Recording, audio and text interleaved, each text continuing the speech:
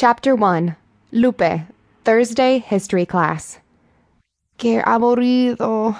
How boring. No matter if I think in Spanish or English, it's the same. This class will never be over. Outside the window, I can see palm trees swaying in the wind. I know that escaped parrots sometimes roost in them, but I've never seen one. I hear someone tapping my desk with a pencil. I look up, startled. I see Ms. Chandler staring at me. "Pay attention, Lupe," she says. "That goes for the rest of you, too." But most of us are tired. Some of us have jobs after school. Some of us help out with our younger brothers and sisters.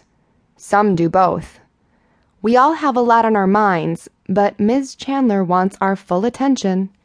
Ms. Chandler waves a stack of papers. "Oh no," I think. Sky, who sits next to me, nudges me. She's wearing a tight blouse with rhinestone buttons and a very short pleated skirt. My mama would not let me wear something so flashy to school. I try to blend in with skinny jeans and a large plaid shirt of my brother's. Sky leans over and says, "The tests. I bet I bombed mine." "That's right, Sky. The history tests from last week," Miss Chandler says. Her hearing is extra sharp, or else she can read lips. And forget about passing notes or texting during class. If she catches you, Ms. Chandler reads them out loud. Not cool. I feel panicked. I have to get the best grade on the test. I made a mental promise to Papa that I would be the best student in our sophomore class, no matter what. Mama says I shouldn't put that much pressure on myself, but it's the only gift I can give him, now that he's gone. I hear Sky jabbering at me. I wish Sky would not talk to me in class. She reminds me of those chirping parakeets we used to keep in Mexico City. In the back row, Ms. Chandler gives Tyler his test. I bet he'll try to attract attention. I bet right. Tyler, a show-off, not only groans, but leans back in his chair so quickly that he falls backward. There's a huge crash. I roll my eyes. El payaso, the clown. "I'd be groaning too if I were you," Miss Chandler says to Tyler.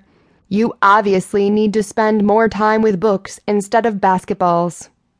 Most of the kids look upset when they look over their tests. My hands feel damp with sweat as I wait for mine. I need a scholarship to get into college. I need to make my parents proud, even though only one of them is here. When Ms. Chandler reaches me, she smiles. She says, "Ms. Martinez, I wish I had a whole classroom of bright young ladies like you." I blush, hoping no one hates me for what she said.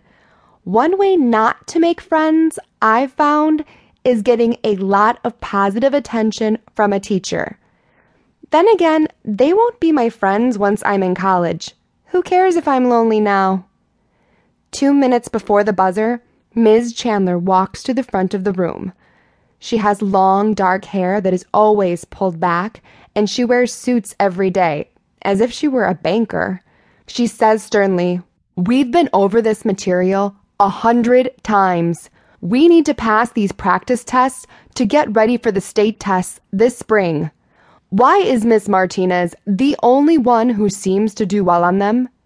"Because she learned everything in Mexico first just to make us look stupid," Aiden Miller jokes.